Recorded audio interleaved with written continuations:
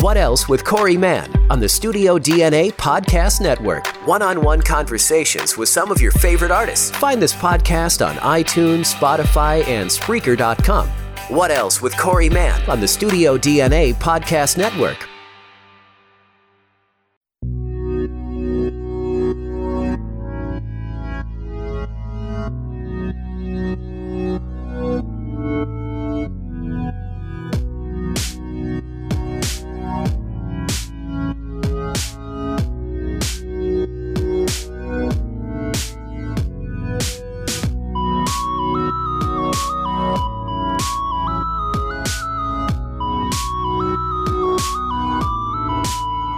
Welcome, everybody, to episode 53 of Disney Plus Reviews. I'm Phil Sousa, and I'm here with my good friend and co-host, Grant Tip-Yip Youngsma. How's it going, Grant?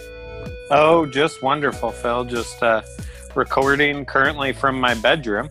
So I'm also in my times. bedroom. Yeah. Yeah, we are socially distancing. It is a crazy week for just being together, and we're trying to limit the amount of together that we can handle this week. So I'm actually like the entire week not really seeing anyone except for it's recording this the week of Thanksgiving. So which if you're listening to this from other countries, Thanksgiving is like a big deal in the United States where families get together, and obviously it's not been a good year for getting together with friends and family. So we are going to go see my wife's parents and my wife's brother, my brother-in-law, tomorrow for Wednesday and Thursday, Thanksgiving. And then we're coming straight home, and we're just avoiding all of humanity because this is not the week to be around people. So we're doing a little Zoom recording today. What a year. Yeah.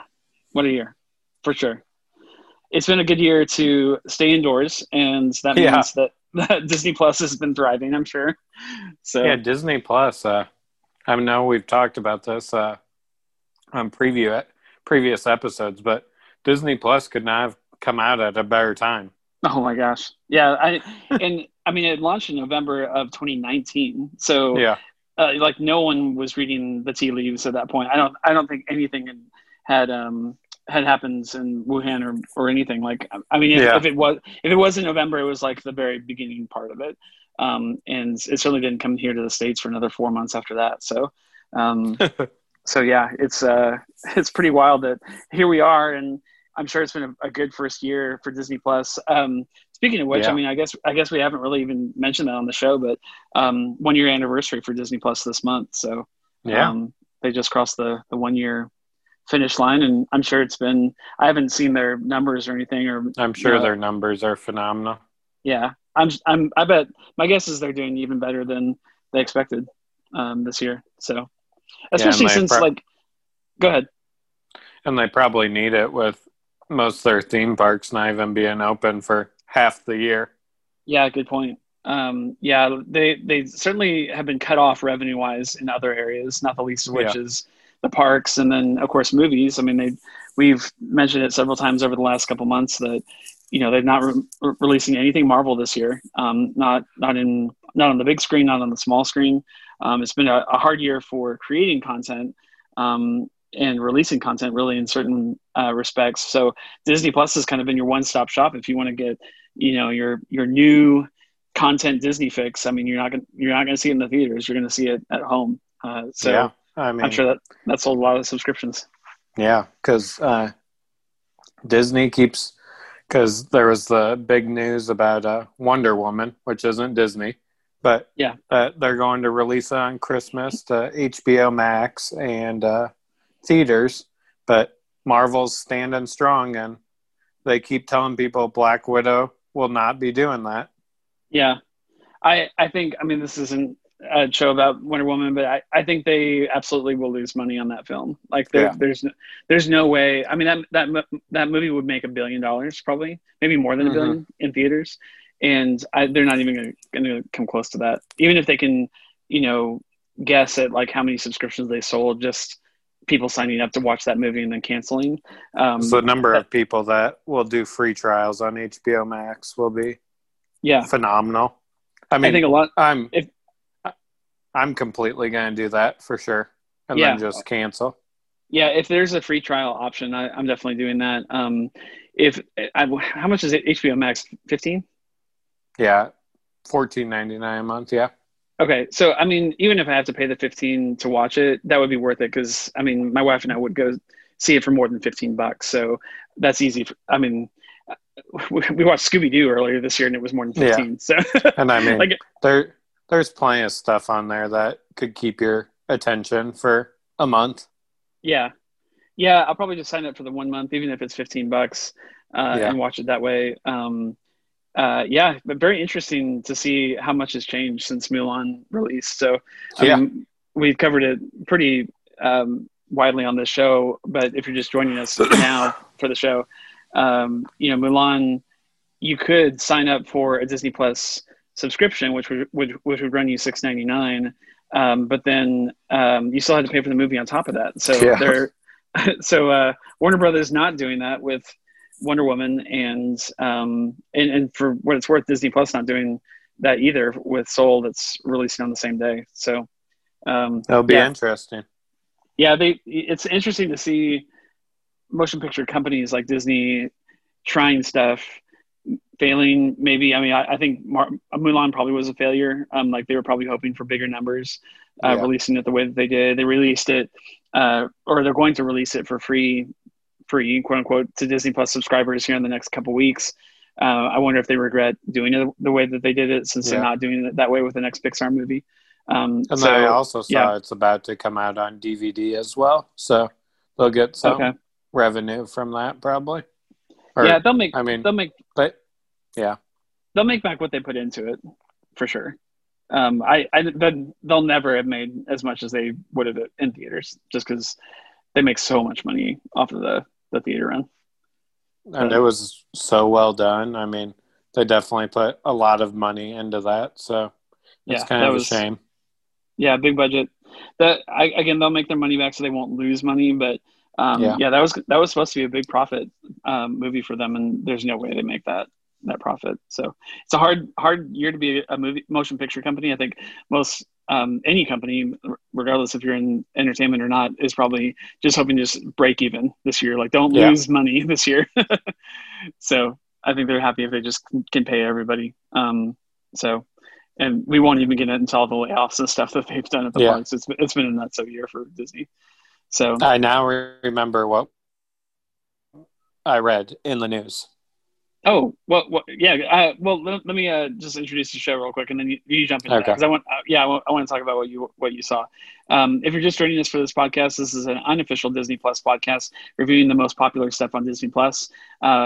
Today, just like every episode for the last month or so, we're going to be talking about Mandalorian. Our guarantees, we're going to cover every single episode of season 2 of The Mandalorian. So keep coming back every week to hear our commentary on those episodes.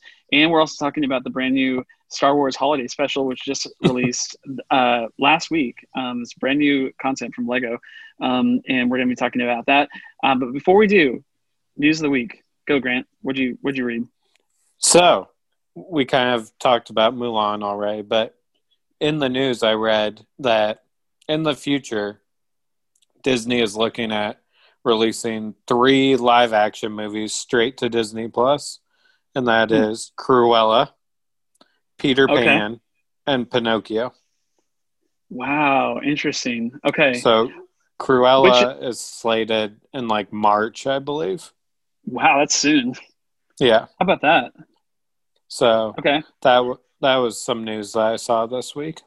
Before I go, what's of those 3? Which one are you the most excited to see what they do with it? Well, growing up, Peter Pan was probably top 5 for me. So, but I honestly haven't been overly impressed with the remake of Peter Pan since Hook. Yeah, like the rest of them have. So if they stick to the quote-unquote storyline or somewhere close, I think that one will probably be the top one. And then Cruella, since Emma Stone's in it, I'll watch it for sure, because I'm interested to see how she brings her take on that. And then I've never been really that huge of a fan of Pinocchio. So I mean, if I'm looking for something to watch, I'll probably watch it. Or if we cover it, I'll watch it. But other than that, probably not. Yeah. So my answer is very different from yours. I like that we're not the same on this. I I'm the closest to your opinion on Peter Pan. Like, I feel like we've already gotten live action Peter Pan and Hook, and like there have been other Peter Pan movies. I'm kind of like, I don't know if I need another one. I mean, I'm sure it's going to be very well done. It'll probably be the best live action Peter Pan ever. Mm-hmm. So I'm sure it'll be good. I'll definitely watch it. Honestly, for me, I think I'm probably the most intrigued by Pinocchio, and I know that sounds weird for such an old movie, but I mean, Cruella, 101 Dalmatians is not a recent movie either, but I recently rewatched the original Pinocchio with Jordan about 6 months ago, 6 to 8 months ago. I had not seen it probably in 20 or 25 years. That movie is super weird. It feels like a somebody's like cracked up dream. Like it feels like someone's like on acid, like making that movie. And it's very Tim Burton-esque. Yeah, a Tim Burton live action might actually be kind of cool. But the donkey, like them turning the kids, and it's so weird to watch. At the time she was 3. I think she was a 3-year-old. But watching this movie with a 3-year-old probably wasn't the best decision we made. It probably gave her nightmares. She watched the scene in horror as you think of this movie as like a kid's movie because it's like, oh, he's a marionette, he's being silly, and he wants to be a real boy. Yeah. No, this movie is super dark, and at the end, towards the end of the movie, spoilers for like an 80-year-old movie, they go to this island, and they are like, they have this like coal mine, I think it is. They're putting these donkeys or these kids into the coal mine, I think, to work them. Like, it's basically forced child labor. It's slavery. Like, they're enslaving children, and in order to get them to like bend to their will, they're turning them into animals. And like, of course, everyone knows the scene where they turn into donkeys, and Pinocchio starts to turn into a donkey at the end. And that was horrifying for Jordan to watch as a 3-year-old. And she's like, why is he turning into a donkey? I don't know what's going on. We're like, it's he'll be fine. It's okay. But like the other kids, like, fully transform, like from head to toe all the way into a donkey, and keep talking, and it's seriously one of the most terrifying things I've ever seen. And so here's why I'm excited about the Pinocchio thing is I'm just excited about them turning a movie that is super weird and super like very 3 acts, like everything feels different from the acts that came before it, and it's very separate from one another, into like one cohesive like 2021 rendition of a story that in and of itself is intriguing, but I don't think is very well done in the original movie. I'm more excited for that kind of thing than I am for a Lion King live action, which you and I have gone round and around about. The Lion King one is bad, quote unquote, because the movie was already perfect. The original movie it was based on was already perfect, and they did almost nothing to change it from that, which is fine. They didn't want to try to vamp on perfect, and I get that. But I think I'm more excited these days about them taking a movie that has a long ways to go to get to perfect. And I feel like they could get it there. Like the original Pinocchio, I think, could be perfected. So that's interesting. So all those are coming out next year? Yeah. I mean, they might get one 2022, they said. But I know for sure that Cruella already has a release date, and I'm pretty sure they're going to stick with that on Disney Plus. Wow, cool. Yeah, I mean, I'll watch it. I grew up on 101 Dalmatians as well, so I'd be totally down with that. I guess the fact that it's called Cruella, I guess that to me makes it sound more like a. I guess it's coming in May, not March, May, but. Yeah. What's the Angelina Jolie? Maleficent. Cruella seems like a Maleficent kind of movie to me. Which it's all about the younger Cruella. Oh, interesting. Yeah. So it's kind of like an origin story. Okay. That sounds great. I'm down with that. Yeah, cool. I mean, we all knew that these live actions were not going to stop churning. So the fact that we're getting, 3, maybe in the next 12 months or, up to 16 months from now is not surprising at all. So yeah, that's interesting that they've confirmed it. And the fact that it's straight to Disney Plus really says a lot about the service. So, and probably their outlook on just the theater going experience. Yeah.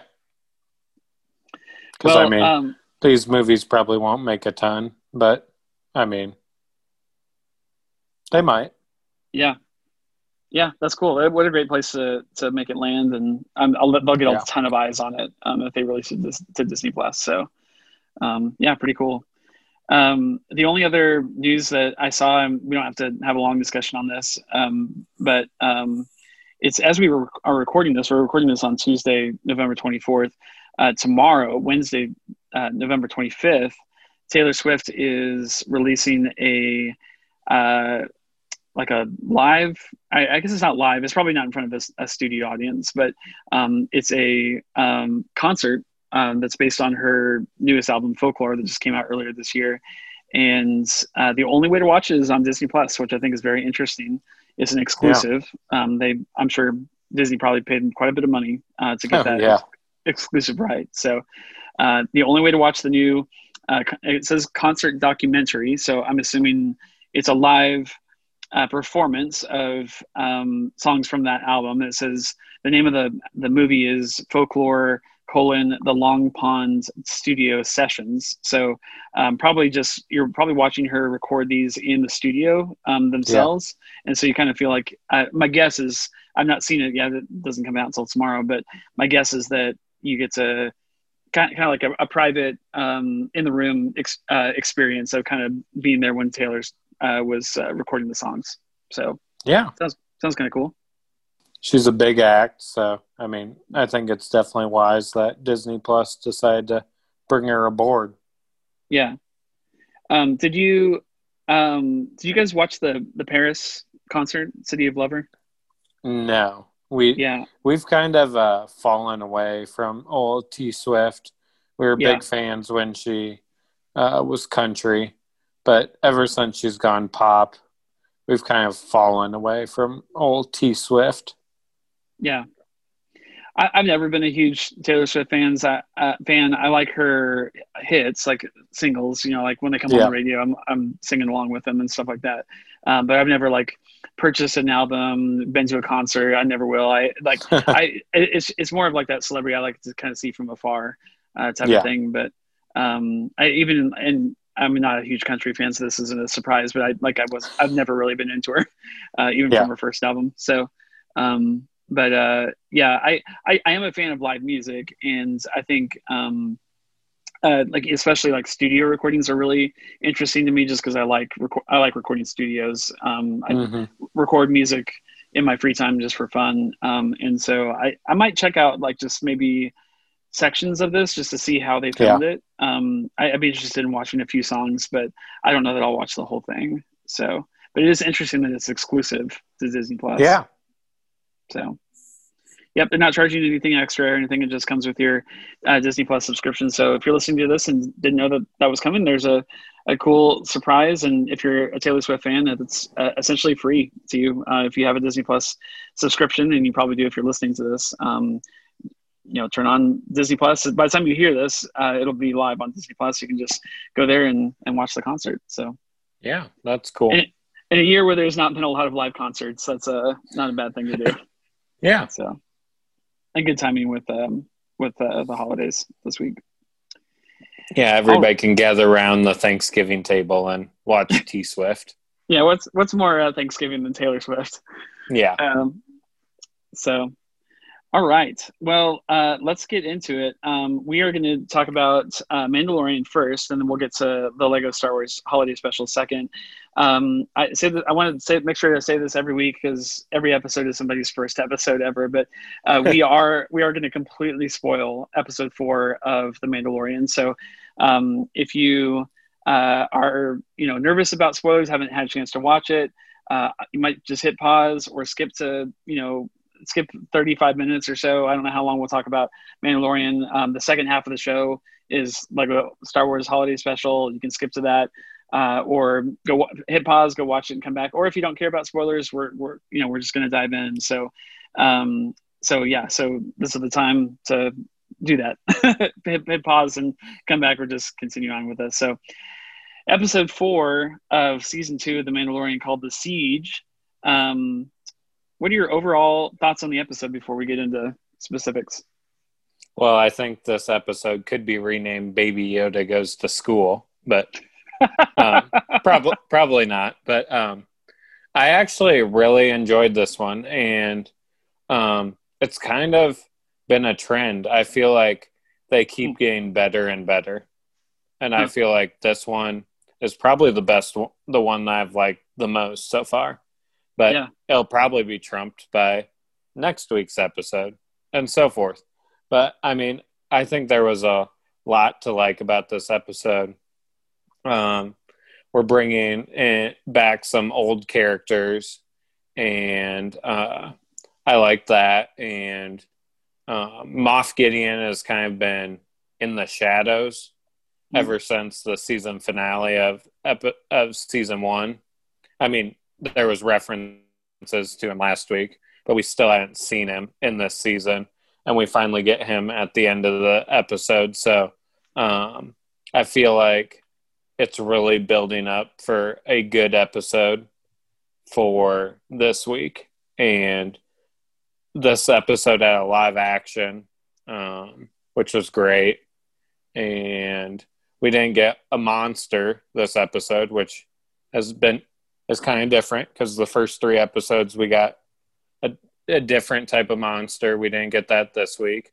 Baby Yoda had a new favorite snack, which I saw online that they're actually going to start selling those cookies. Oh, how funny. Yeah. That's awesome. Those are going to sell really well. Yeah. So overall, I really enjoyed this episode. Yeah, I'm right there with you. I can't decide. I go back and forth on which episode I like more, episode 3 or 4. I really geeked out hard on the Night Owls, and seeing Bo-Katan. That was such a big deal for me, that I wasn't sure if anything could step up to that. Upon immediately finishing episode 4, I watched it with some friends at work, and I looked at them and said, that was a great episode, one of the best episodes they've ever had.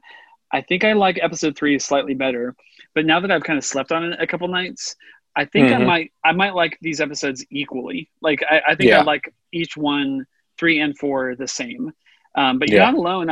We talked to a friend of the show, and hopefully coming back. Hopefully we'll have him back on the show for our next episode. Jake Wilburn. I talked to him the other day, and he said that this episode is his favorite episode of the season. I mean, because like Clara Dune, am I saying that right? Cara. Or Cara Dune. Yeah. I know she was the big fan favorite in season 1, and she comes back in this episode. So, and then the blue guy, I never thought I'd see him again. I don't even know his name. But he was the big surprise in this episode. We knew we were getting Cara. We knew we were getting Greef. We knew obviously we were getting more of the child and Mando.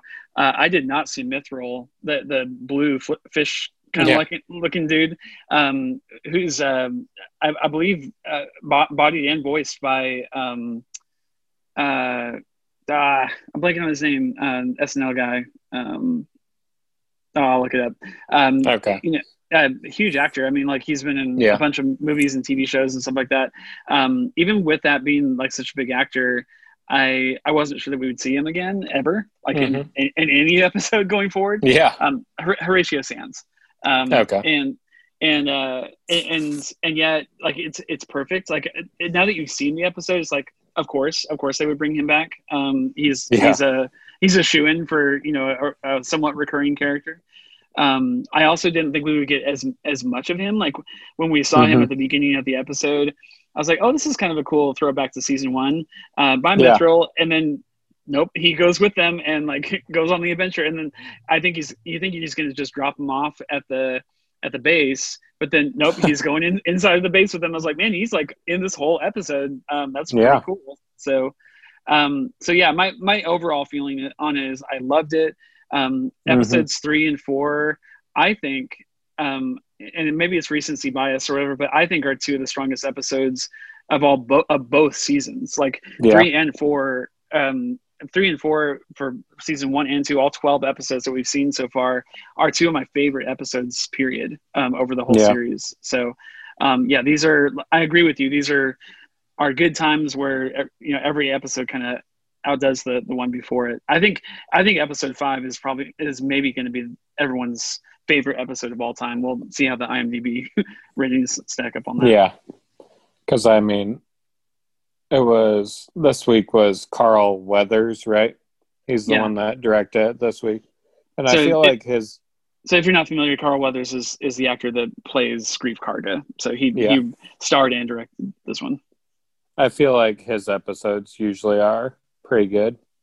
So I thought it was a well done one. But like you said, I think 5, get ready, people. I think it's going to shatter the record books for Mandalorian to this point. I'm going to look it up because I don't remember. But did Dave Filoni direct an episode last season? I don't know. Here. Because if he didn't, like, this is a big deal. I mean, to have, I'm sure he's been doing a lot of writing, or at least, being used as a resource on the writing of the episodes. Stuff in the background. Okay, I'm done. He directed 2 episodes in season 1, and including the very first episode. So season 1, episode 1.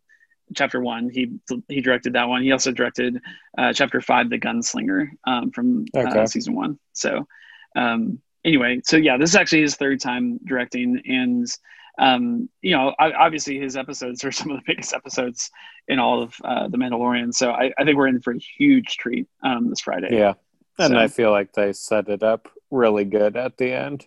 Yeah, that we're in for a treat on Friday. Yeah, I can't wait. So yeah, let's talk more about this episode. How funny was the opening red wire, blue wire scene when they're trying to repair the ship? I was dying.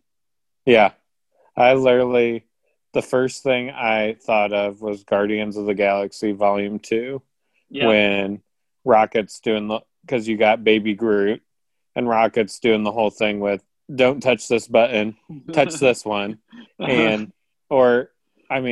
James Bond, the red wire, blue wire thing. I mean, it's just, the episode got off to such a great start.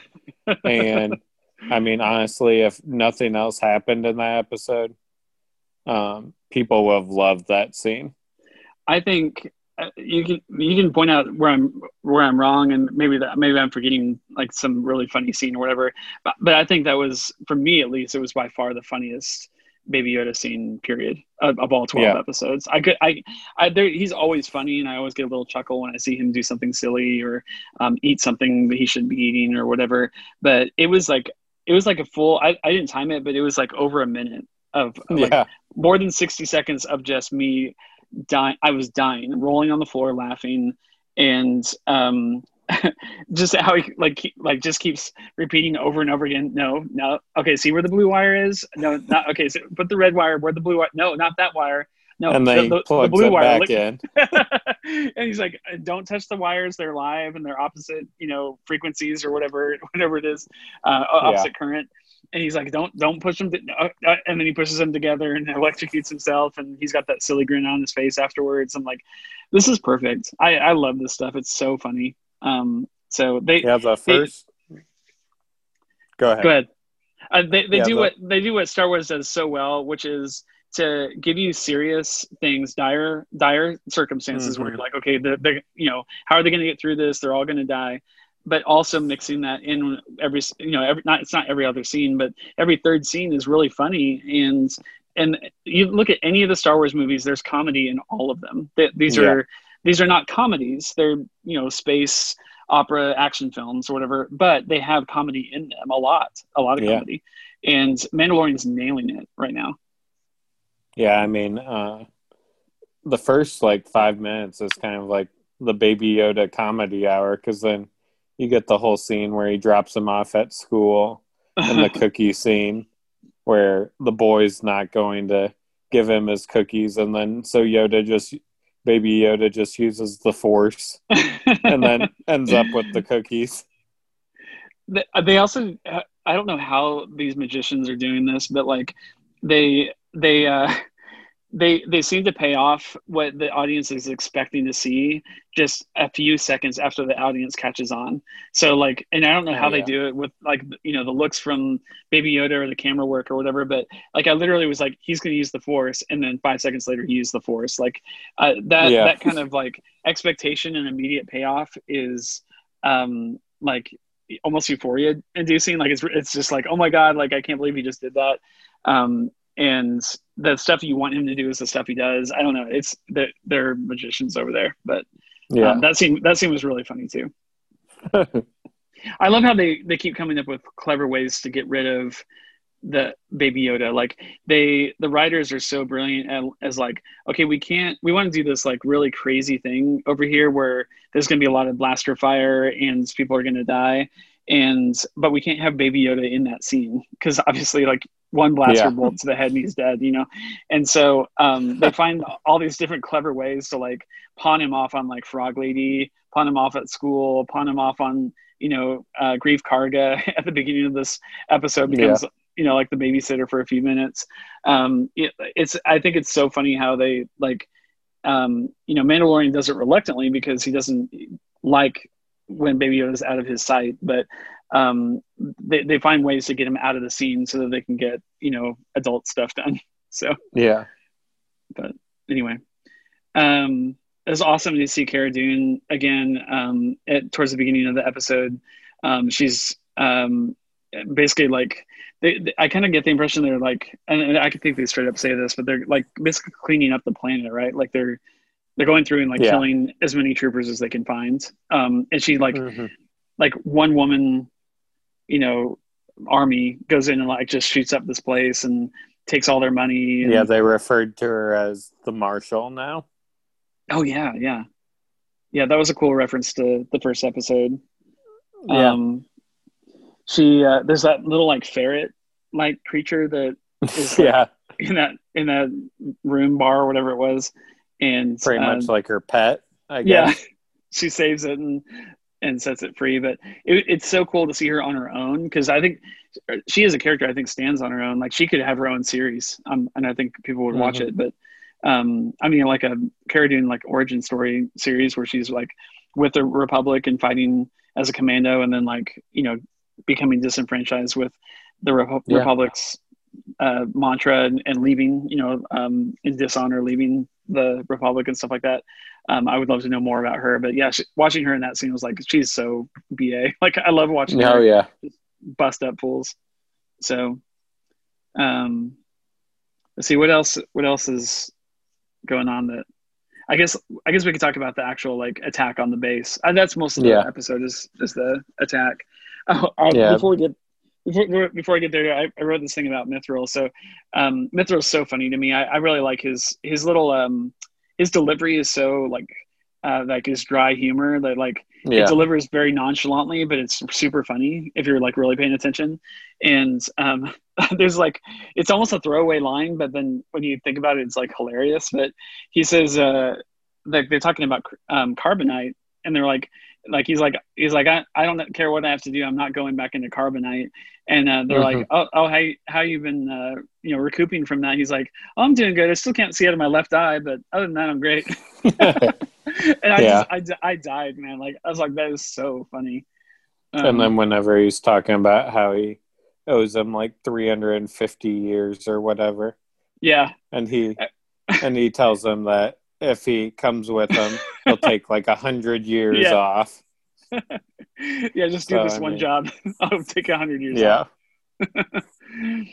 Yeah, so good. Talk about that base, the Imperial base. So basically there's like I got the impression there's like these Imperial bases on a lot of planets. Like Navarro isn't the only one, but the war is over. Like Endor's already happened. You know, the basically it's all it's stand down. You know, we saw the Hollow news thing on episode 1. Like everyone knows the war is over, including these troopers. And we got more of an inside look of like these guys are hanging on to something that doesn't exist anymore. Like they want to essentially try to bring the Empire back through these small little pods that exist on all these planets. But yeah, talk about that base and just kind of what they're doing and stuff like that.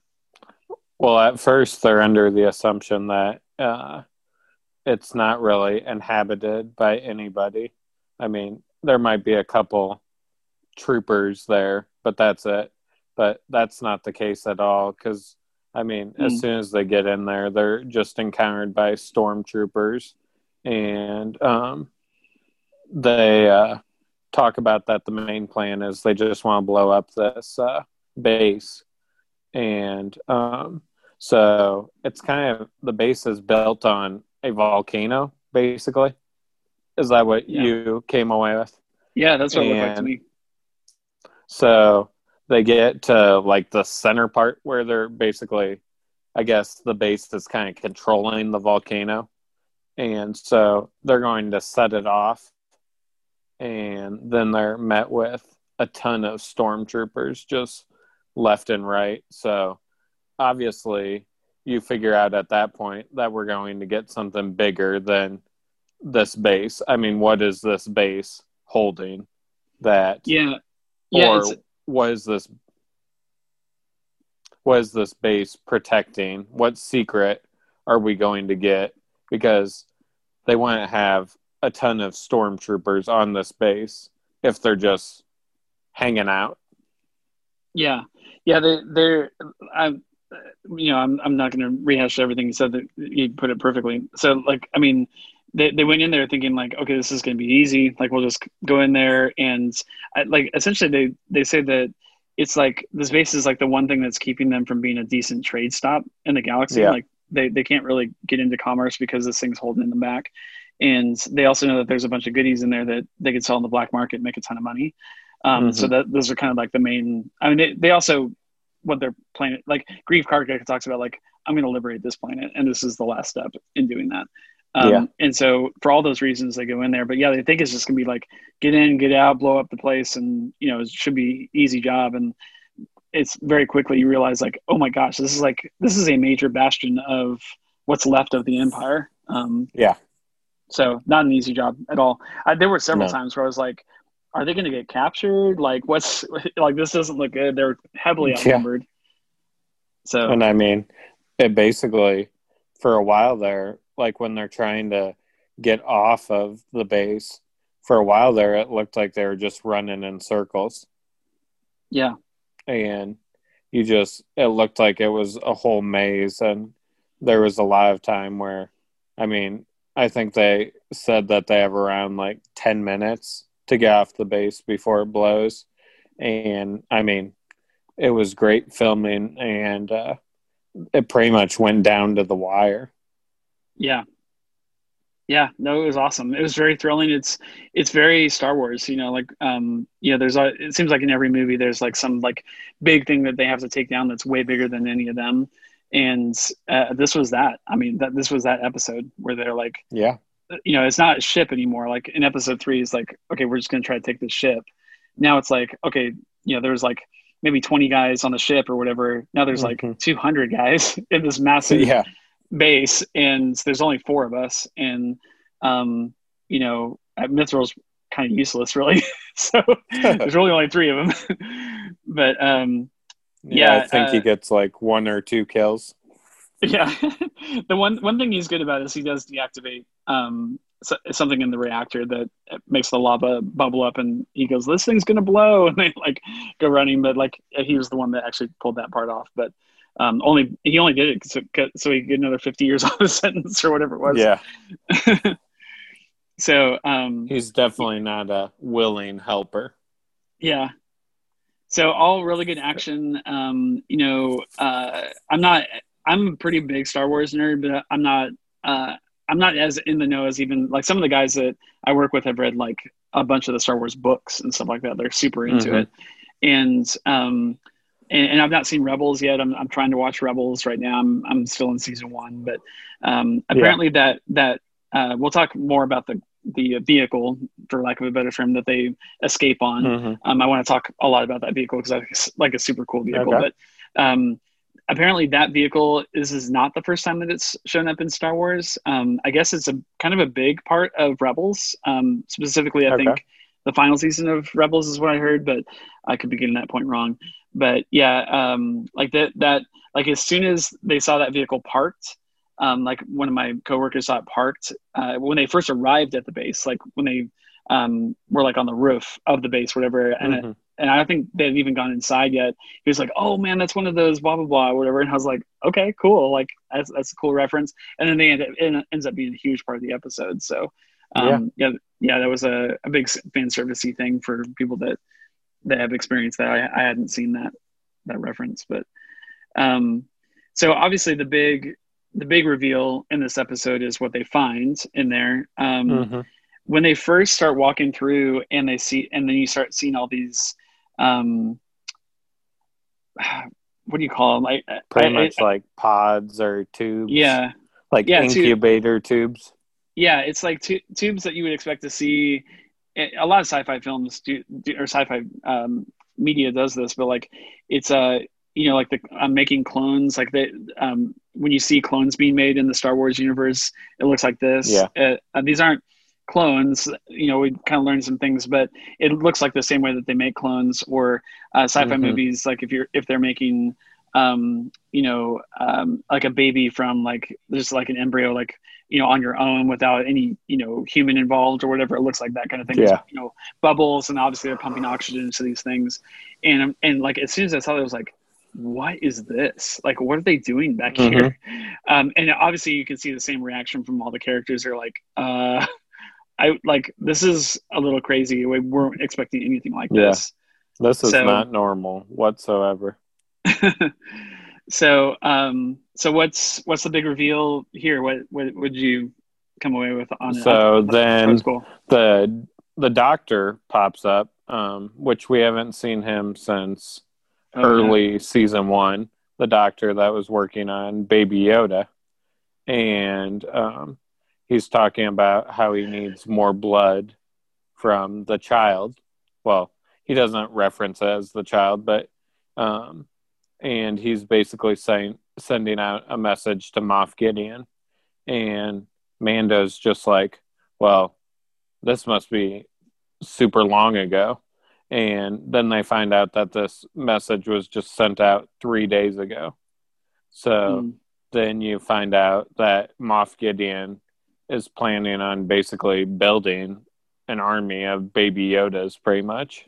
Or he's going to do something with the Baby Yoda race. Yeah, he does mention the word transfusion, blood transfusion. Yeah. So, and obviously he didn't have enough. And I think it's insinuated or maybe outright stated that the trials aren't going well. Like they've had a lot of failures. So they took, in the video, the doctor says something like, we took as much blood as we could from the child without killing him. He's basically like, don't kill me. Like I did my best here. I took as much blood as I could, but it wasn't enough, and the trials haven't gone very well. But essentially, what I think is going on is they're transfusing his blood with the blood of these other beings. So like at first, when I first saw the tubes, I was like, okay, these are clones. Maybe they're cloning from his blood or something like that. But then now I'm like, no, those are actual people. Like whether they kidnapped them, which they probably did, or they came willingly to be tested on, who knows. But my guess is they kidnapped them, threw him in the tube, took the blood from the child, transfused it with their blood, and then waited to see what would happen. And my guess is it probably killed some of them. In other cases, maybe didn't do anything at all. But yeah, they essentially, I mean, like you said, I agree. I think he's essentially trying to create like a super soldier master race type of thing off of off of this child's blood. So they don't say midichlorian, which is really funny, but they do say a higher. We'll find a donor with a higher M count. So this is actually the first. I think it is. I haven't seen all things Star Wars. I've seen most Star Wars stuff. Yeah. But, they basically vowed to never utter the word midichlorian after episode 1 because of the outrage from fans. But they do say M count here, which is very interesting to me that they want to bring in the idea of midichlorians. And that he has an unusually high count of this thing, but they don't want to call it midichlorians because of the backlash. And so they call it M count, which I think is really funny. Okay. So I did not know that, but yeah, that makes sense. So, I mean, I would assume the reason why they want Baby Yoda's blood is it would probably have to do with life expectancy, would be my guess. Yeah. That's a good thought. Yeah. In him, like Jedi powers can actually be contributing to his long life. Yeah. That's never like been clearly stated, like whether it's just his race, like the Yoda race in general are just a long living race, or if it's like quite literally the like he's so strong in the Force that the Force is like slowing down his aging. That's both of that's really interesting. But yeah, I mean, without a doubt, the storyline is just getting started. And I would say it's revving up for the end of season 2. Yeah. I found a quote actually that explains it better than I explained it as far as like how the trials went. So I'm reading an exact quote from the episode here. It says, this is Dr. Pershing, the doctor we've been talking about. He said, through the experiments, there were promising effects for an entire fortnight, but then sadly the body rejected the blood. So it's not clear what that means, what the body rejecting the blood means. Either they died or they just, something happened where like the blood just dissipated inside of the body. But yeah, basically they did say they were promising effects for an entire fortnight. So for a couple of weeks there, they were like, oh my gosh, like this is going to work. And then it just stopped working after that. So, but yeah, we finally have an answer to one of the first season's biggest questions, which is what's the big deal with the child? Why does everyone want this thing? Obviously a lot of people are just doing it for money, but Dr. Pershing and Moff Gideon obviously have an ulterior motive. We knew that they were taking his blood for something, but we didn't know exactly what it was. The biggest theory that I heard from season 1, I know you weren't watching it in real time with season 1, but a lot of people were from watching it episode to episode and were theorizing that it was about cloning, like that they were going to take his blood and actually clone more Yodas, basically. And that does not seem to be the case from what we saw. They're experimenting on other races, like trying to manufacture Force sensitive people, basically, like artificially, which I think is a really interesting addition for the Star Wars canon. So yeah, it should be. I'm really excited to see where it goes. Yeah, I mean, my mind is racing as to where they can even go. Like what's like now that they have this big reveal in this episode, where are they going to go from here as far as how? It's obvious that this episode 5 is going to be the Ahsoka episode. So Ahsoka Tano is going to be in this episode. In episode 5, she is. I mean, it's going to happen. And they just had the big. I mean, Mando is now aware of like phrases like M count and knowing that this child is special. He doesn't know anything about the Jedi. Like he's heard a few stories and like he quoted the phrase, "May the Force be with you," but he doesn't really even know what that means. Like he's pretty dumb when it comes to Jedi stuff. And so I cannot wait for him to get in face to face with one of the most powerful Jedi in the galaxy, Ahsoka Tano, and have her just explain all this to him and to us as the audience. Because there's a lot of questions that we still have watching this thing. And him saying, I watched this video of this doctor and he said, we have to find a donor with a higher M count. What does that mean? And they have her like explain like, this is what the Force is to him. I hope we get that, man. Like it's going to be so cool to see how they follow up Mando's questions getting answered by like a real Jedi. So I can't wait. I'm interested to see how long season 5 or episode 5 will be. Yeah. Because it's been back-to-back weeks where we've gotten kind of shorter episodes. So I'm very interested to see how long this one will be. Yeah. But for a while there, I mean, we talked on episode 1, we thought that Boba Fett would be one of the big reveals, and we haven't even gotten close to seeing Boba Fett at that point. Yeah, that's interesting. When do you think we get Boba Fett again? It could be the finale. Yeah, I mean, I would say maybe the finale, and then it sets up for season 3. Yeah, I don't know. Yeah, it's super weird.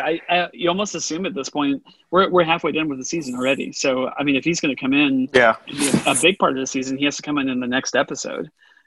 Which I wouldn't think they're going to do that. Like they want to focus on Ahsoka, so that maybe gives them 3 episodes left. But my guess is they don't have him in the 6th episode either. So I mean, he's clearly. I just don't think he really. Yeah, I don't think he really fits into this plot with what happened in episode 4. I just don't really see how he's going to fit into this. Yeah, I agree. My guess is it was just a big tease on this episode. When we got to the end of episode 1, we're like, oh, here we go. It's going to be Boba Fett. Yeah. And then they just dropped it, which they've done that before in other ways. And from season 1, they introduce a character or an idea and they just drop it. But yeah, it's very interesting to me that, I mean, we're not headed into probably a big Boba Fett season. It's in season 2. I think I agree with you. I think it's season 3 is where we're finally going to see him become a powerful force, which kind of makes me wonder about Moff Gideon. Like, do they kill off Moff Gideon in this season? It doesn't seem like they want to do that. They want to make him like the big bad of 5 seasons or whatever. But then where does Boba Fett fit into that? Is he not a bad character? Does he join forces with Mando and fight alongside him? I'm very interested to see how they rectify these 2 major forces of power. You know, you've got the Moff Gideon, and then you've got Boba Fett. Boba Fett seemingly doesn't have anyone that he's allied with. So, maybe he's looking to ally with them. He's probably at this point, he's probably mostly in it just to get his armor back. But maybe they can strike a deal with him or something like that. I'd be very interested to see how they wrap him into what's already going on. Maybe helps them fight Moff Gideon because they need Boba Fett's help. That could be, yeah. Yeah, there's a dozen different ways that the Boba Fett thing could go at this point. Seeing him as one of the main characters in season 2 has really been shattered in the last few episodes. He's not going to be a big part of the season. So yeah, because I mean, you talked about it already. We have 4 episodes left. So yeah, and I feel like the real Star Wars fans out there, they want more than just 4 episodes. They want him to be a central star in this.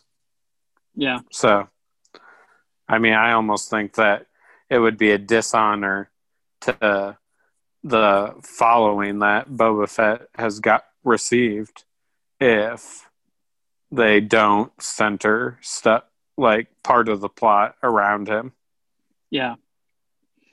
So, so they learn, they try to destroy the evidence. Like they're shooting the console and stuff like that as they're getting attacked by, our squad that we've been following. And yeah, they still are able to get at least one video, off of there before obviously they have to run and the whole place goes up, goes pear-shaped from there. But, anyways, I guess let's cover the escape. So they're getting out to the front. Well, the first thing we need to say is that, and I love seeing the kind of fatherly, almost motherly aspect of the Mandalorian. Like as soon as he watches this video and realizes that they are coming for the child, he's like, I'm out of here, guys, and he just jets off and just leaves them at the base, which I think is really interesting. And obviously goes straight back to get the child from the school. And then they're left to kind of fend for themselves. Kara, it's looking bad. Like at one point, their speeder, whatever that they rode in on, gets destroyed accidentally, and does Mythra like drop something on it? I can't remember how it got. No, they land whatever vehicle that they commandeer. They land on top of their speeder. That's right. Yeah, so Kara steals this vehicle that I kind of teased earlier, but and they just drive it right off the top of the cliff, which is so great. Yeah. And smashes the speeder that they came in on when it hits the ground. And then they're chased by like speeder bikes, which is like the likes of which we saw in Return of the Jedi on Endor and stuff like that. And I was like, let's go! Like this is awesome. This is some real Star Wars stuff here. We see that the speeder bikes can actually like transgress down the side of a mountain or volcano or whatever. So it's extremely rocky terrain, and they just like soar over it. That was really cool to watch. The filming was phenomenal on that whole scene. It looked so good. But man, the gun, shooting that gun out of the back of that thing as they're being chased by like TIE fighters come after them at one point. It was thrilling. Like it was super cool. I felt like I felt like we were watching action that was every bit as good as anything we've seen from like 7, 8, 9 of the movies. Mm-hmm. So. Yeah. It was a great chase scene. And then then Mando swoops in and the ship has been restored and he pretty much saves the day at that point. Yeah. Yeah. At one point during the chase, Greef Karga shoots one of the TIE fighters down, but as it goes down, the TIE fighter actually like lands on their vehicle and like destroys like the back half of it or whatever. It's like going up in flames type of thing. But yeah, the Razor Crest shows up and shoots them out of the sky, and it's all, oh man, the child is like in the back as he's like shooting TIE fighters out of the sky, and he's got like his arms raised like he's riding a roller coaster and just like, enjoying his cookies. Yeah, he's eating a cookie and like putting his hands in the air. He's like, wee! Yeah. So I thought that was really great. Dude, that final shoot where he's coming down, like he's pitching down towards the planet and does this freaking like barrel roll as he's coming in. Yeah. To like to shoot and destroy that last TIE fighter. I was like, that's awesome. Like that's some like Luke Skywalker, Poe Dameron kind of flying. It was really cool. Yeah, it kind of looked like at a point that he was just gonna like crash into this. Mm-hmm. But then, I mean, it was phenomenal. I mean, those barrel rolls were crazy, and he goes in and gets that final TIE fighter. Yeah. Yeah, of course, he's even able to pull this off because, the part we left out at the beginning of the episode, he leaves the Razor Crest yet again with another mechanic, this time a Navarro mechanic, to get this thing even more fixed up because the Mon Calamari obviously didn't do a very good job. They left fishnets in his cockpit. But so obviously the Razor Crest is back. It's fully, to quote a Star Wars phrase, it's fully operational at this point. He does that dive bomb shoot, and then the child throws up in the back seat, which I thought that was good. Yeah. And then we go to a Star Destroyer. It's revealed that they put a tracking device on the Razor Crest. And then did you recognize that last shot, the very last shot where they show the hallway of those like uniforms? I didn't know what it was, but someone had to point it out to me at work. Well, I was going to ask you about the mechanic, actually. Okay, yeah, go for it. Is that mechanic? Have we seen her before? Was she in the last trilogy? I don't know. That's interesting, though. She could be just like a member of a race that we've seen before. Yeah, I feel like she's at least a member of the race. Okay. Probably. Yeah, I don't honestly even remember what she looked like. Yeah, I didn't look anything up on that. She has like the goggles and stuff. Yeah. Okay. I'll have to look that up. Okay. Yeah, see if you can find something on it. I didn't see anything about that character. I think she really only has just a couple lines in the episode. But so the suits, like the uniforms that they see that are like hanging up on the rack as you're seeing the Star Destroyer go through space, apparently are Dark Troopers. This was news to me. I had never heard of Dark Troopers before. Apparently, and this is a really deep cut for Star Wars stuff, but they are from a video game, a Star Wars video game. So it's called, I think, Dark Forces, Star Wars Dark Forces. Have you ever heard of this game? I've never played it. No. So one of the it's a first person shooter game that came out in I'm reading 1995 I think that's correct. Think Doom, like the original Doom, or Duke Nukem. It's kind of that kind of a shooting game where you're shooting left and right, but there's not a whole lot of like up and down movement. Mm-hmm. It's very old school, like mid-90s shooter. And apparently it's really good. I have a coworker that's played it and really loves it. And one of the bad guys, one of the baddies that you shoot in that game are something they introduced for that game that didn't exist in any of the movies, called Dark Troopers. And they look like stormtroopers, but they're just all black. So kind of a mix between a stormtrooper and Darth Vader, but kind of in body form, kind of like closer to a stormtrooper. And apparently they are, I didn't do a lot of research on it, but from what they were telling me at work, like they are like kind of elite forces. So like special forces kind of thing for the Empire. And supposedly like in some of the books and lore and stuff that's been written, which I don't think any of that's canon at this point. Disney can take whatever they want and leave the rest out. But in some of the books that are no longer canon, I think they were like souped up somehow. So like it actually fits really well with the super soldier kind of idea. So it's very possible that either those uniforms are for future soldiers that he's trying to make with the baby Yoda's blood, or he's already been successful in making some, and that he's coming with an army of Dark Troopers to get that child back by force. So that's kind of the big reveal at the end of the episode, is that he has Dark Troopers. Yeah, I found two things when I was reading about Easter eggs. They believe that these Baby Yoda experiments are a precursor to Palpatine's creation of the Snoke clone. Yeah, so, I did read that. So they think that this could connect them. And the mechanic that I knew I had seen it somewhere, and it's actually, let me get back to it. Where did it go? But it goes back to Solo, actually. And it's Membanese, something like that. Okay. It looks very similar to Okai, the Sith devotee sent to retrieve Rey as a child. Okay. But then this one on Navarro is actually it's a race, Membanese, and it's introduced in Solo. Okay. Cool. See, man, you noticed something I didn't even notice.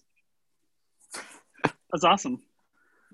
Yep. So that's my one takeaway. I knew I had seen that type of race somewhere. Yeah, cool. Yeah, this show's so good with the Easter egg stuff, man. Like, I feel like we'll get to love letter stuff when we talk about Lego Star Wars Holiday Special, but these guys just get Star Wars, and whether they're inventing new races to show us that have literally never existed in Star Wars, or they're just digging up like the most random, seen them in one movie kind of race. Again, it's awesome. Like I love how they lovingly craft these episodes to fit perfectly in the Star Wars galaxy. So yeah, what a great episode. It was really cool to see the trio back again, Mando, Cara, and grief, and then of course Mithril's there too in the background. But it was neat to see them kind of teaming up again, and I did think that there were parts of it that were a little slow, but most of the episode was really action packed, and it was just good to see the old characters come back. It had been too long since we had seen these guys, so definitely, yeah, great. It was a good episode. I think that both of those episode 3 and 4 are about to be trumped with episode 5. I think we're about to get a huge one in this next episode. Oh, yeah. But we'll see. Can't wait to watch it. So maybe we'll try. It would be We'll talk about it after we hit stop on the recording, but maybe we'll try doing the if you're up for it. I don't know what you guys have planned for Friday, but maybe we could do the group watch. We've never done the group watch. I mean, that would be fun. I mean, I think it would be. I mean, I think we're spot on that it's going to be a huge episode. But yeah, how humorous would it be if it wasn't a huge episode? What if it's like a 12-minute episode where they just have lunch and then roll credits? That'd be like they have a Thanksgiving feast and then they just call it good. Or Life Day. It could be Life Day. But that'd be the biggest middle finger to Mando fans. Joke. So speaking of Life Day, let's go ahead and jump into it. From this point forward, we're going to cover the Lego Star Wars Holiday Special. Obviously a reference to I had to look it up, 1978 original Star Wars Holiday Special. So, it's been, 42 years or so since the original one? Yeah. The original, if you're not familiar, if you're a Star Wars fan, and probably a lot of you listening to this are, but the original Star Wars Holiday Special that came out in 1978, I think at the time was supposed to be a cool kind of fan servicey thing, but it has gone down in infamous history. You can, I don't know if you still can find it, but I originally watched it 2 or 3 years ago. It's the first time I had ever seen it, and I found it on YouTube. And one little fun fact, George Lucas, who obviously doesn't own Star Wars anymore anyways, has for many, many years, maybe even from the first year, has completely disavowed the holiday special. I think it was in his contract. He was forced to do it or something like that. He basically put together, the simplest thing he could do and didn't even want to make it in the first place. I don't think, I think the actors have gone on record in saying that the actors didn't want to do it either. And it was a straight to TV, like a literal Christmas holiday special type of thing, but it's Life Day instead of Christmas. There's a lot of Wookiees just jabbering on with no subtitles, and you have no idea what's going on in the scene. There's a cooking show at one point. It's really bizarre. It's super weird. It's very late 70s, but just Star Wars done really, really terribly. And they've never sold it. George Lucas has never put it on a VHS tape or DVD. It's never been sold in stores. He basically tried to basically ignore its existence, and maybe it'll just go away. And it's been this cult following of people that watch it every year and around Christmas time and stuff like that. But it is such a bizarre thing. So for Lego to make something called the Star Wars Holiday Special, I think in and of itself is great. It's just really funny that they even called it that. And the fact that actually that Life Day, it's a small part, but that Life Day is a part of this episode, which is the entire crux of the original holiday special, which the only thing you need to know about that, don't watch it if you're not interested, because it's really dumb. But the whole premise of that is that on Kashyyyk, where Chewie is from, they have this planet-wide holiday called Life Day, and it's just a chance to come together and be around family. It's basically Thanksgiving or Christmas or whatever, but it's Life Day, so that they don't have to invoke an American holiday and just eat. Yeah, and just eat and just spend time with friends and family. So and that is essentially the whole premise of the entire original holiday special. And then it's in this, but it's a very small part of it. So Yeah. Before we get into the actual Lego Star Wars Holiday Special, I want to ask you, what's your experience with Lego, like in general, like the movies, TV shows, if you've seen them, like what's your history with them? Well, I grew up, I loved the Lego toys. Building stuff with Legos was great. I've seen the first quote unquote Lego movie. The one that came out, I don't even remember when it came out, like 2013, something like that. Then I've seen the Lego Batman movie, and Caitlin's brother has always been a big fan of like the Lego video games. So I've played like the Lego Harry Potter game, Lego Batman game, Lego Star Wars. And so I have a decent background with Legos. And so it was, I didn't really, because I've never seen the Star Wars Christmas special. So I didn't really know what to expect. And I mean, I'd say I had pretty low expectations for it. So I'd say my expectations were probably exceeded with this. Yeah. So, yeah.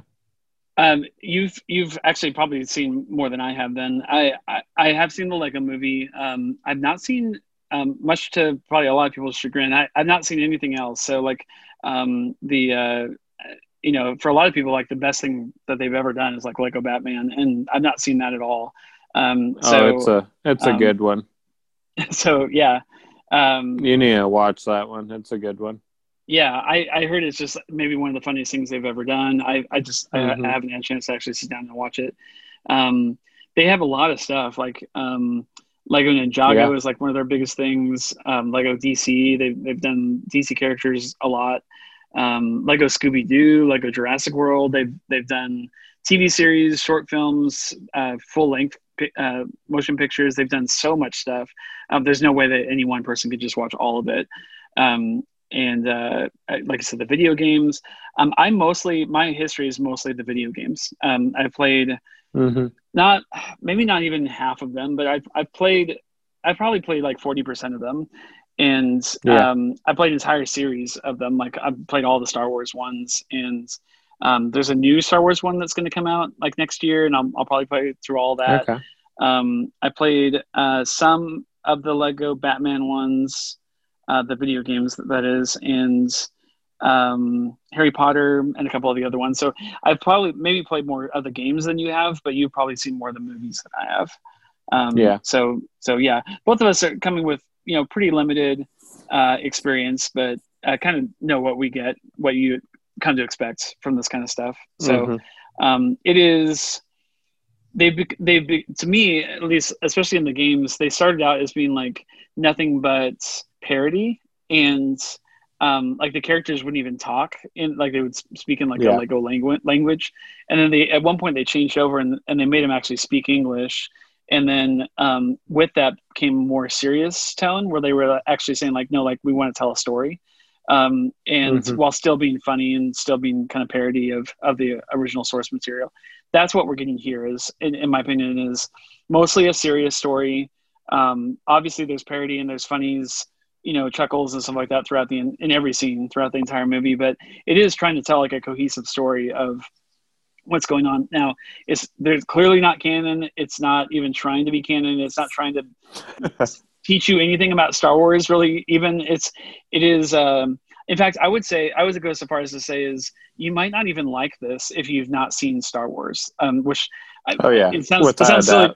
It sounds silly to even say that because Star Wars is literally in the title, so why would you even be interested? But like, if you don't know these characters, I don't know that there's really anything to love about this movie, because all of the funny stuff are references to fans, like people that grew up with Star Wars, and so it is clearly kind of a fan movie.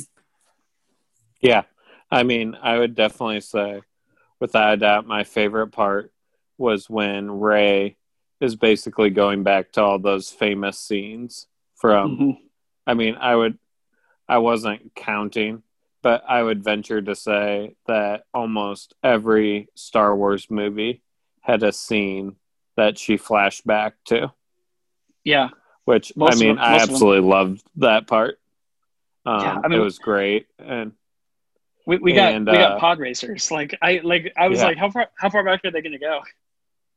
And then, they went to the Anakin versus Obi-Wan fight on the volcano. That was excellent. And one thing that I laughed just so hard, Caitlin didn't watch this with me, so I had to rewind it for her. But whenever Darth Vader gives Palpatine the coffee mug and world's best emperor or something, whatever it said. Galaxy's best, yeah. And Palpatine just hates it. And Vader's like, well, I went to hundreds of gift shops and I finally found it for you. And I just thought that was just so funny. Yeah, I laughed a lot at that too. And it even comes back at the very end of the movie where he's like, when he's falling down the reactor, and like he's like, "Oh, Galaxy's best emperor." Yeah, it's a, it's like he realizes like it's the thought that counts or whatever. So, and then he's like gonna turn over a new leaf, and then he just is gone. For me, I thought the Emperor was one of my favorite characters in the whole thing. So good. We don't need to go over cast members per se, but okay. A lot of the original cast members are in this. Like Billy D. Williams is playing Lando. Like it's really him. I think I don't know about Maz Kanata. I want to say Maz Kanata is maybe voiced by the original actor. The voice actress that's playing Rose in this movie is really Rose. Like it's Kelly Marie Tran or whatever her name is, from the latest movies. Yeah. Now the main characters, including Rey, who, it says Lego Star Wars, but it is mostly a Rey. This is a Rey story, like from beginning to end. Yeah, definitely. It's mostly following Rey, but she's not voiced by Daisy Ridley. It's actually, she is. I will talk about her. I should probably look up her name, but the actress that voices Rey in this has voiced Rey before, so this isn't her first time doing Rey. Lego stuff, or I think at least maybe not another Lego stuff, probably another Lego thing. I saw some kind of animated thing where she voiced Rey, that I think was not Lego, but she may have done like a Lego Rey before as well. It sounded good compared to Daisy Ridley's voice. Yeah, I'm actually playing a video game where she voices a character in that. I'm playing a game that I mentioned to you already, Grant, called Bugsnax, and the girl that voices Rey in this is one of the characters in Bugsnax. So I've heard her twice this week, which is kind of interesting. Okay. But anyway, I think she does a pretty good job. I want to say she's maybe Australian. Like her voice, some of the way that she formulated some of her vowels sounded more Australian to me, whereas Daisy Ridley is very, very much British. So, it was close, but I thought like the depth of how deep her voice is, because Daisy Ridley has kind of like a more like alto, deeper voice. I thought she mimicked Daisy Ridley pretty well. But yeah, like the Emperor, like the guy who plays the Emperor in this is not through in any iteration of Star Wars has never been the Emperor at any other time. But I thought he sounded pretty close. Yeah, he kind of stole the show. Yeah, he really did. For me, it was the biggest characters were Rey and Palpatine. I thought both of them were really well done. Vader is prominent, but not. He doesn't have a lot of lines. Like he's just kind of in the background shots and delivers like quick one-liners here and there. Yeah. But I thought he was well voiced too. I thought he sounded just like the original Vader too. And then Kylo Ren was pretty humorous scenes, like when you first see him and he's got like his shirt off. And I found that pretty funny. There's that commander or whatever that walks in and he's like, he's trying to tell him something serious, but he keeps messing up his words. He's like, he says something blah, blah, blah shirts. No, we're chasing them in the pectoral locations. Something naval. It's like, he keeps like, focusing on what he's seeing. And then there's that part where the Emperor says, he's like, so what happens in the future? Like, oh, let's say 30 years, whatever. What happens to me, whatever. And Kylo's like, you don't rule the galaxy anymore. And he's like, some of the galaxy? He's like, none of the galaxy. And he's like, you know, it's a long story. Let me just tell you the story. He's like, can you tell me the story with a shirt on? Yeah, and then I died. There's like the whole when the flow chart where Palpatine gets out the flow chart and shows how he's the Emperor, and then Supreme Commander Kylo Ren after that. And I mean, they only show the flow chart for like 3 seconds, but I mean, that was hilarious. Oh yeah, there's a lot of quick things in this one. Like, there's a lot of like blink and you'll miss it kind of things. And yeah, the flow chart was definitely one of them. Yeah, that was pretty great. But I mean, without a doubt, there was like the scene where they flash back to where Obi-Wan and Anakin are about to go see Padme, and Anakin's got the flowers. That was pretty funny. Yeah. But I mean, I thought for the most part, and then we even get Baby Yoda and Mando. Dude, I did not see that coming in at all. That was to me like a really powerful. I mean, Baby Yoda and Mando's in it for exactly like 7 seconds. Like it's a really quick thing. They don't even spend. It's Navarro. Like that. It's literally what we've been seeing recently on the show. But yeah, for them to work in Mandalorian into the holiday special, that threw me. I was not expecting that at all. Yeah. So, I mean, I think you might be right. Like literally almost every movie is I know the original trilogy definitely is referenced a lot. Yeah. And episode 1 is, episode 3 is, episode 2 I don't know if that one's referenced or not. There probably is something in there somewhere. Yeah. And then you get the Death Star being blown up. Yeah. At one point at one point he says, I want to call it Death Star 2. And he's like, oh, that's, that's not very original. And he's like, well, he says Death Star 2 feels a little derivative. What about Star Killer Base? And then he's just like, no, that's garbage. We're not using that name. And then Kylo Ren is just like, Kylo Ren comes up with it, and he's just like, oh, that's a great name. Yeah. I love how like Palpatine like is not loyal to anyone. Like he ditches Vader in a heartbeat, and then Kylo is like his new apprentice. He's like, you're going to be my new favorite apprentice, but then he ditches him and tries to get Rey. It's so funny. He just like bails on everybody.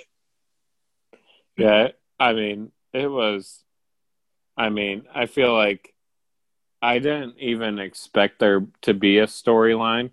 So the fact that there was one, that was one of the things that I liked the most about it, and that it tied in like previous Star Wars movies. I love that too. Yeah. So I guess if you're listening to this and you haven't seen the movie, I guess we should probably tell you what the main story is. So there's not much to it. It's basically, I mean, the movie's only like 45 minutes long. Yeah. But they call it a key. It looks like a stone on a stick type of thing. But it basically has the ability to create portals through space and time. So not only can she jump to any planet she wants, but she can jump to any time, in a timeline that she wants to go to. And so because the whole way this starts is Rey is trying to train Finn to be a Jedi. And she's obviously become essentially Jedi Master at this level at this point. And so she's going to become the Master and Finn will be the apprentice, and she's not doing very well and is struggling. And she found, it's so random that she finds this one reference where like only on Life Day every year, if you go to this one planet, this one temple, you'll get the assistance that you need to become like the best teacher ever. And so she goes there, she finds the key, which is obviously what she's supposed to find. And then she realizes that if I can go back in time, I can talk to any Jedi Master that has ever lived, and they can teach me how to be a good teacher. And then I can take that back to Finn and actually train him properly.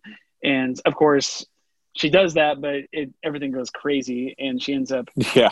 I mean, how it ends towards the end of the movie is like she's literally wrapped up like almost every major character in all of Star Wars, and they have this like epic like battle scene where they all like come at each other and fight, kind of like the end of MCU Endgame.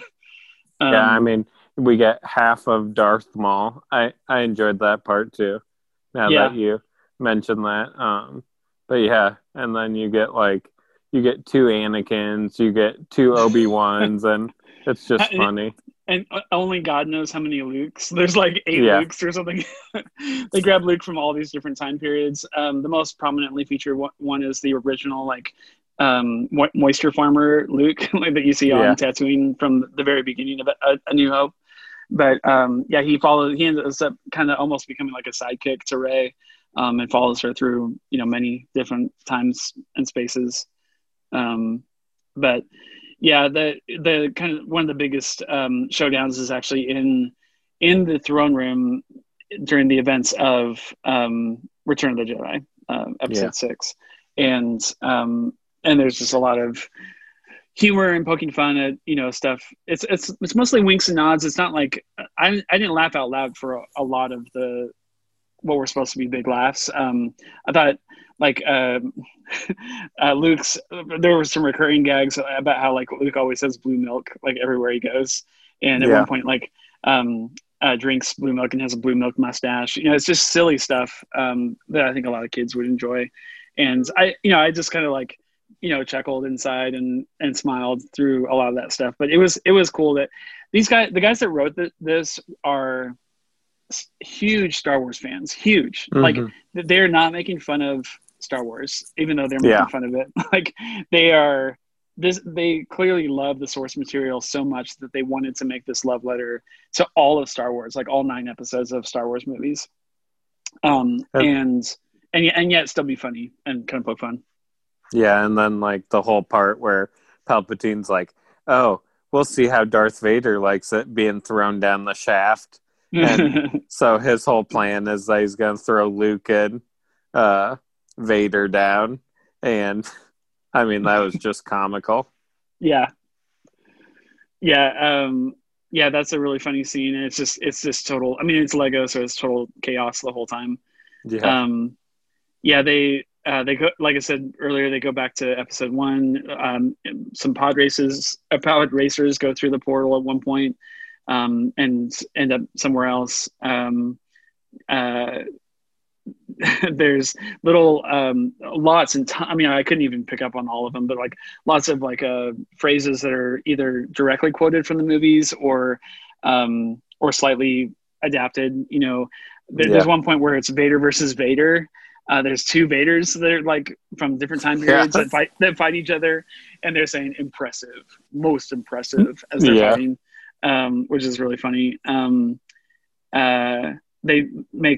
haven't even talked about the actual life day, the party that's going on, but there's little lines Poe's going to start losing arms if he keeps doing this, referencing Chewbacca's propensity to pull people's arms off.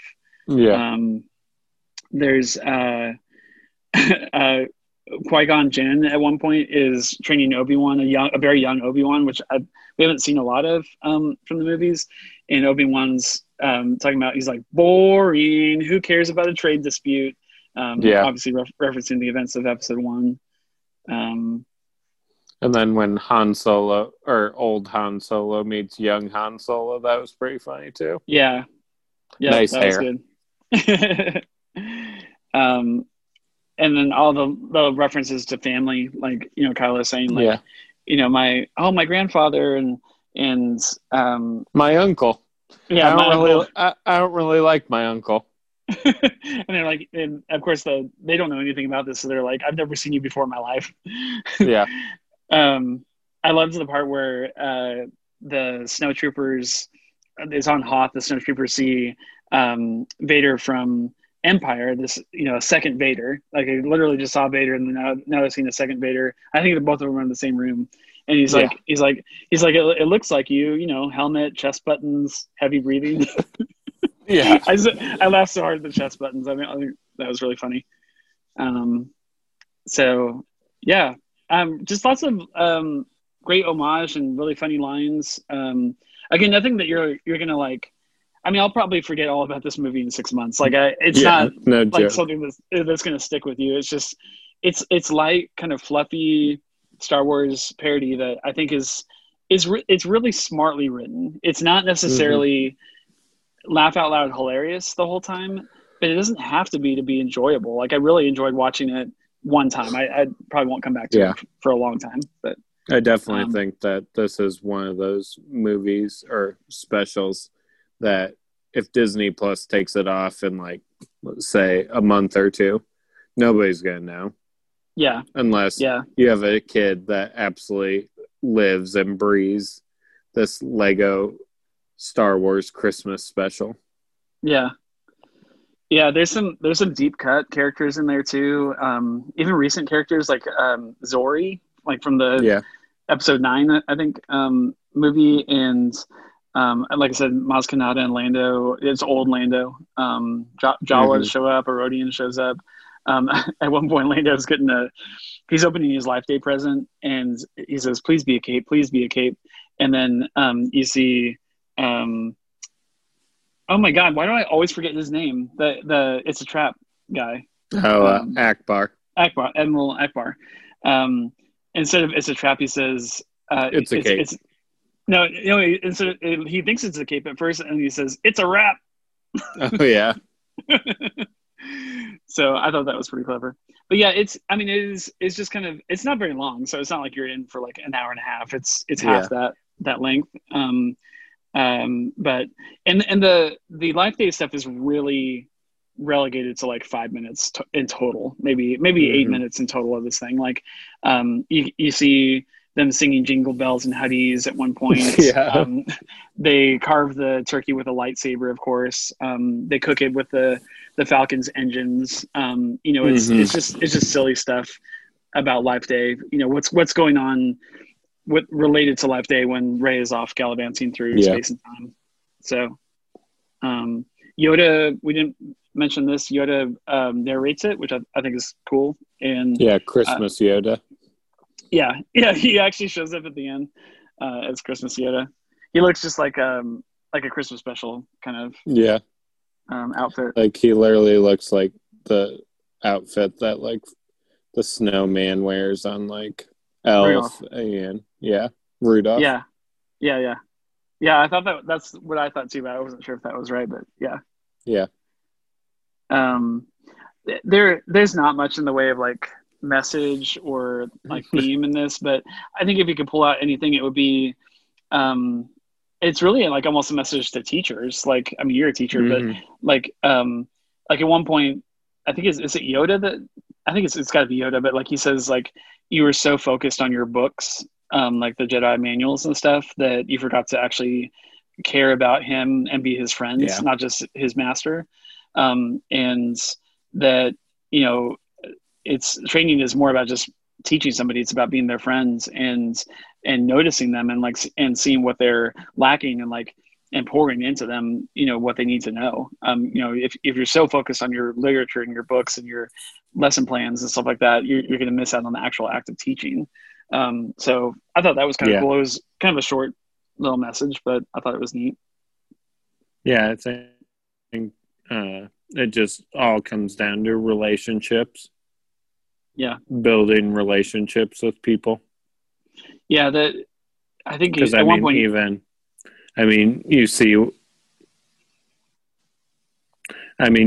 like what a good relationship is, and then you see like Palpatine obviously doesn't have any relationships really because he's willing to just kick everybody to the curb, but you see good relationships between Yoda and Luke, and then somewhat with Obi-Wan and Anakin, and then Qui-Gon and Obi-Wan. So, but yeah, I think teaching is a great takeaway from this as well. Yeah. Yeah. I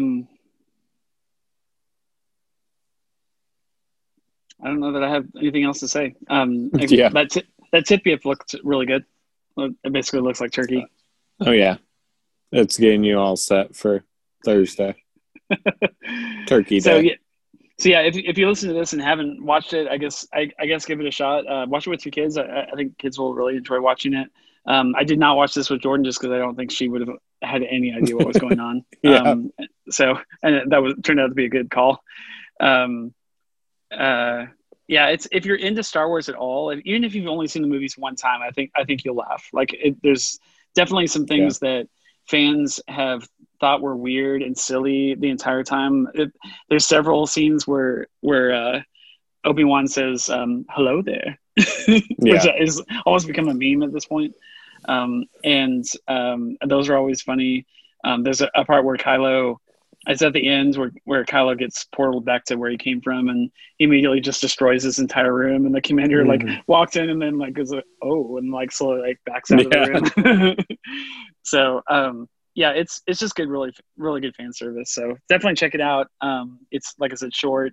You can watch it in 45-minute sitting. So yeah.